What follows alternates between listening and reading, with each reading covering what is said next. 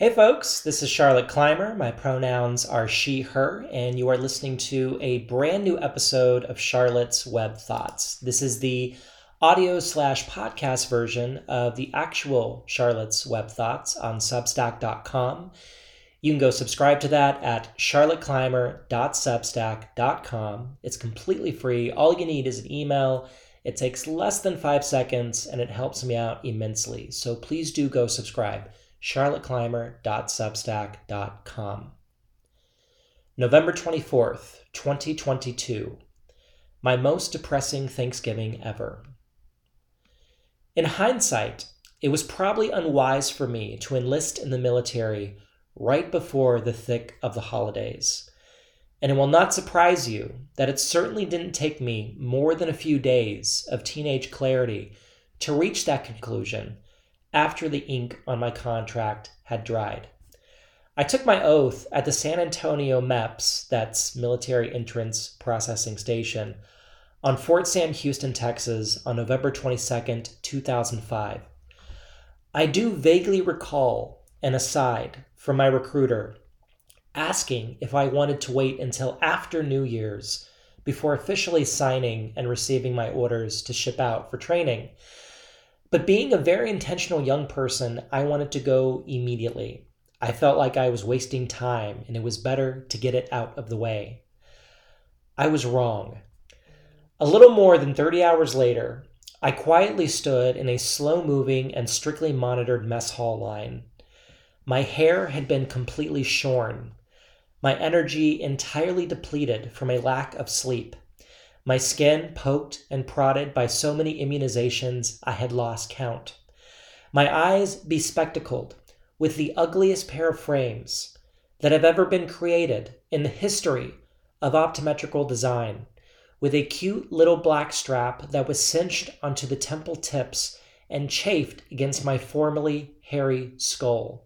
And I stood in this line where I'd been ordered to stand silently and stare straight into the back of the skull of the soldier in front of me, and that soldier and the one behind me had been told to do the same, while locked up in a rigid position with a plastic cafeteria tray held parallel to the marching surface, the floor, and as the soft holiday music played ever so ironically over the mess hall sound system and around our young and deeply frazzled brains, tauntingly, I feel, in retrospect, I could only think of one word over and over and over again. Shit. This was a mistake. This really sucks.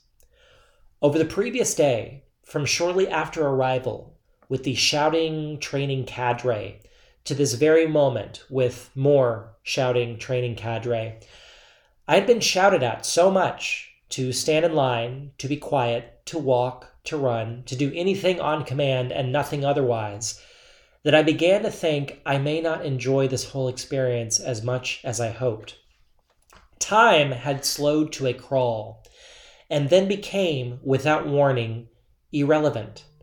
We didn't need to know the time to do our very important job of standing still quietly and staring at the back of others' heads, and so time no longer mattered. It could have been an hour. It could have been 10 hours. Eventually, the skulls in front of me floated forward enough that I suddenly found myself facing a long display case of prepared holiday food, and in front of that, a line of important-looking people, some of them clad in festive Santa hats, all of them in uniforms, ladling and spooning out things onto the trays ahead of me. By military tradition, on holidays like Thanksgiving and Christmas, senior officers and NCOs, sergeants, in a unit will man the food trays, both as symbolism of leadership and a nice holiday gesture. It was an odd juxtaposition. On one side were smiling, happy older adults, cheerfully doling out helpings of turkey and mashed potatoes and stuffing, and on the other side were an unending parade of the most numbly miserable young faces ever witnessed outside of a Ticketmaster presale. It became much worse. My tray settled in front of a large man overseeing the distribution of green beans. On his uniform were several stars. He softly smiled and said, "Would you like some green beans, Private?" He said this with genuine warmth. But before I could answer, I suddenly noticed the person standing next to him. This was, undoubtedly, his daughter, about my age, and she looked equally cheerful. The two of them, utterly disgusting in their holiday joy. I looked at her and I saw only one thing: freedom. The freedom of youth I had so easily surrendered when I signed that contract. She could have been a college student. She could have been working part-time shifts at the local Dairy Queen. She could have been out on parole. I didn't care. I wanted to immediately trade places with her. These older men in uniforms were a novelty to our young eyes and came with our fresh surroundings. Her presence, on the other hand, so warm and kind and eager to make us feel at home, only served to remind us of our lives being put on indefinite hold, and more importantly, just how impossibly far away from our homes we truly now were. I can laugh about all of this now.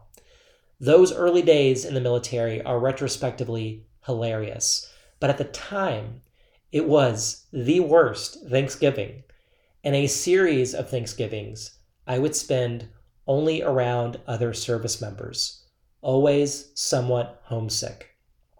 I am many years down the road, and every Thanksgiving I can't help but think of those service members all around the world who today are sitting beside each other at long tables with festive decorations and breaking bread, and missing their families and communities, and trying their very best to grin their way through it.